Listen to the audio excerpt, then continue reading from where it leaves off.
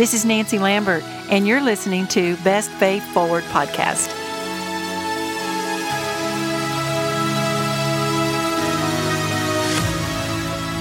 Hey, I'm back. I took a little break from podcasting to catch my breath and to process a new normal in my life. And I would really like to share that with you down the road. But for now, I am so excited to start a new series called Who Am I? And I wrote this outline a few years ago for a women's conference called Thrive at my former church. And recently, as I was looking through some boxes for something else, I stumbled across these notes and thought, hey, this would be a great outline for my podcast. So, lucky you get to hear it. Just kidding. Have you ever wondered about your identity and purpose in this world? I mean, I think everyone at some point in their lives have asked themselves this question, who am I? It may have started at the young age of 12 or 13, or maybe after high school graduation. Some may have asked this question like after college, or during marriage, or with children, or midlife, after retirement, or even well into the golden years. I mean, we all need to know why we are here.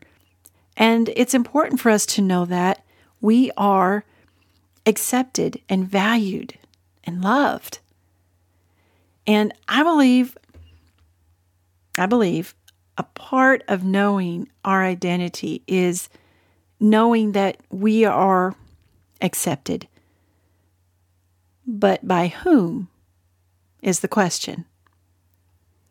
Sometimes that's difficult to determine because we tend to confuse acceptance with involvement. I mean, we can feel like we're accepted in a group of people because we're involved in a group activity, but that doesn't always mean we're accepted. Now, I know that some of you who are listening were like me, who was usually one of the last chosen in PE class for some game that required some athletic ability, which, by the way, was clarified in my Wallflower episode that I was not blessed with athletic ability. That was evident when team captains were forced by the teacher to pick their teammates. It was so humiliating. I wasn't always picked last, but it sure felt crummy when I was, and there I was surrounded by all my peers. It was like waiting in line for ice cream, and when I finally got to the counter, they looked at me as if I was a little chubby and gave me plain yogurt. It was like a sudden feeling of sadness and rejection.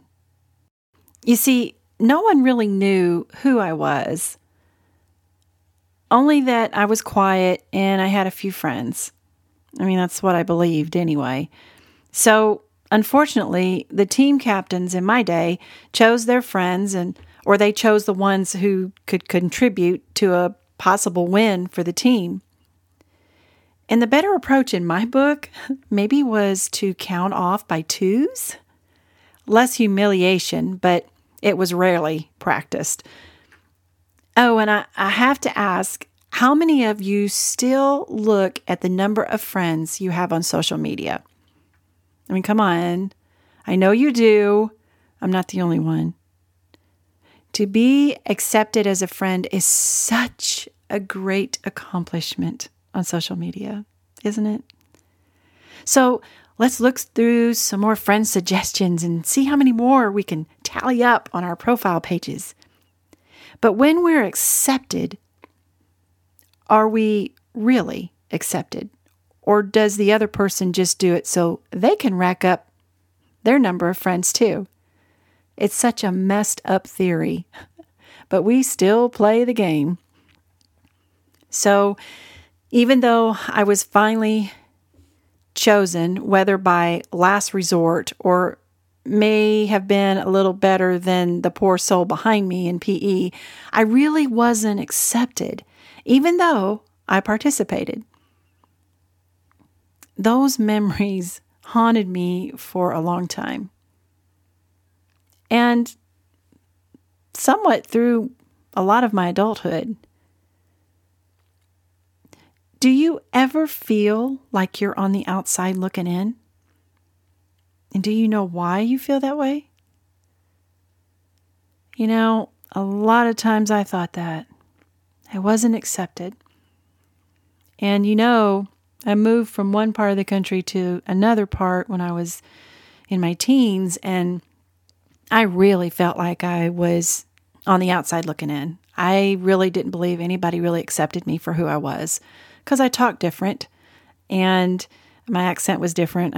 And you know, I just really didn't feel like I ever felt, like I never fit in. So, you know, up until a few months ago, actually, within the last year, you know, God's really impressed upon my heart that I do belong. And I am accepted. And I'll tell you how I come to that. Through scriptures. Through His Word. And you know, when I was on the outside looking in, all I really had to do was just participate. And whether the others accepted me or not was not my problem. So it's really a choice. You know, when you feel that way. You've got to take that leap of faith, put your best faith forward, and participate. And like I said, the acceptance may or may not come. But the acceptance that I'm talking about is from a different source. And we're going to talk about that now. So before I continue, if you're listening and you do not know the saving power of Jesus Christ in your life, stay with me, don't leave. You're listening for a reason.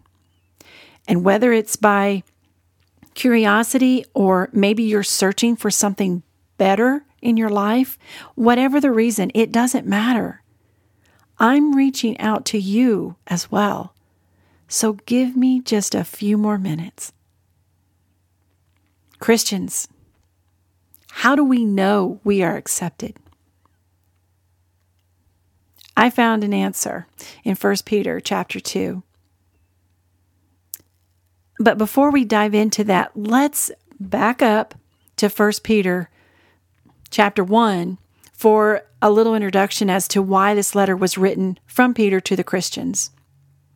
Again, non-Christian, I want you to stay.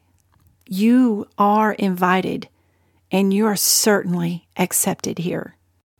Peter, an apostle of Jesus Christ, wrote this letter around 63 years after Christ's birth, or what we call the year of our Lord, and he provided counsel to Christians who were being severely persecuted, which was instigated by the Roman emperor, Nero. Now, Nero was one of the most perverted, corrupt, and grotesque emperors in history. He was an adulterer, he was a murderer, and he hated Christians. And after the great fire in Rome that killed a lot of people there and destroyed most of the structures there, many people there blamed Nero for setting the fire. So he shifted the blame from himself to the Christians. And then he had thousands of them brutally and publicly murdered as punishment, which caused great instability within his empire. So Peter wrote to the Christians to give them encouragement and motivation through their extremely difficult times, which still applies to all children of God, even today.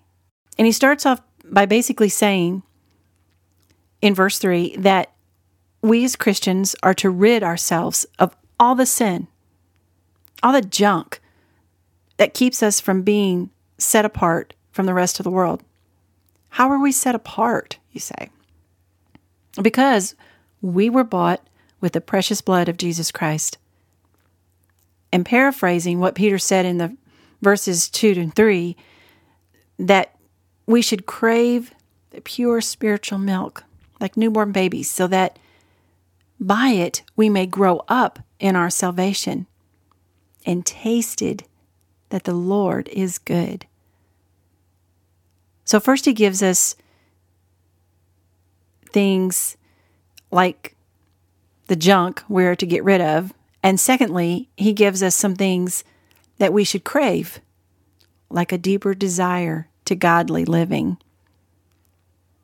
You see, when you become a Christian, you are given a new identity.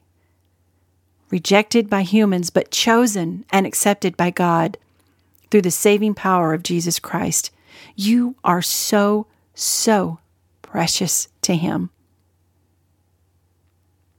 So this brings us to the focus of acceptance in 1 Peter 2, verses 9 and 10. And I want to use the Message version for better clarity. It says, Peter says, "But you are the ones chosen by God, chosen for the high calling of priestly work, chosen to be a holy people, God's instruments to do His work and speak out for Him, to tell others of the night and day difference He made for you from nothing to something, from rejected to accepted." I love that terminology, from nothing to something, from rejected to accepted. Such simple words, but a powerful, powerful statement. And here's the New International Version of 9 through 10. "But you are a chosen people, a royal priesthood, a holy nation, God's special possession, that you may declare the praises of Him who called you out of darkness into His wonderful light. Once you were not a people, but now you are the people of God. Once you have not received mercy, but now you have received mercy." What a statement of acceptance by God. And because of what God has done for us, we've been instructed to speak out for Him, to speak of His goodness and grace. We are to spread the news and tell others about our night and day difference He has made in our lives. It's not about us saying, "I'm right, you're wrong." All I have to say is, once I was rejected, but now I am accepted. Peter goes on to urge us that as foreigners and exiles, we are to abstain from sinful desires which wages war against our soul. Live such good lives amongst the natives of the world that though they accuse us of doing wrong, that they may see our good deeds and glorify God on the day He visits us, meaning the day He returns, and to take His people home to a new heaven and a new earth. And friends, His visit will be personal and it will be glorious. So let's not make ourselves cozy in this world. And don't indulge in our egos at the expense of our soul. Let's get out there and do what we were created to do. Our purpose is to win souls for Christ by telling others the night and day difference He has made in our lives. Now, if you're listening and you want to know more about how Jesus can change your life, or you want to accept the free gift of Jesus, His amazing saving grace, email me at nancylambert, bff@gmail.com. Please don't wait. Jesus is waiting to accept you with open arms. Now, as Christians, when we're mocked or we're attacked by showing our faith in Christ, it is our human nature to fight back. Instead, let's represent Christ in a way that our actions lead others to Him, and to remember that one day all will bow and give glory to God when Jesus returns. You know, it's embarrassing to feel left out and picked last. But as humans, we tend to set our own standards of acceptance, especially on social media. And you may think that being accepted through a friend request on social media will make it all better. But friend, there's nothing more rewarding, more joyful, and more important than being accepted into the kingdom of heaven. God's love is not based on performance or status. Titus 3:7 says, "Oh, that, having been justified by His grace, we might become heirs, having the hope of eternal life." Friends, we will live and dwell in His kingdom forever simply because we believe in His death and victorious resurrection that will save the world. Next time, we'll focus on being valued in the Who Am I series. So tell yourself today, I am accepted, and I am to accept others as God accepts His children. Perceive it and believe it, my friend. God loves you, and He went to great lengths to prove it. The very least we can do is to tell the world about it. Thanks for listening. Please follow or subscribe to Best Faith Forward so you'll receive notifications of future episodes. I would love for you to leave a review or post your suggestions for future topics that you want to hear on this podcast. Until next time, press on, my friends. The best is yet to come.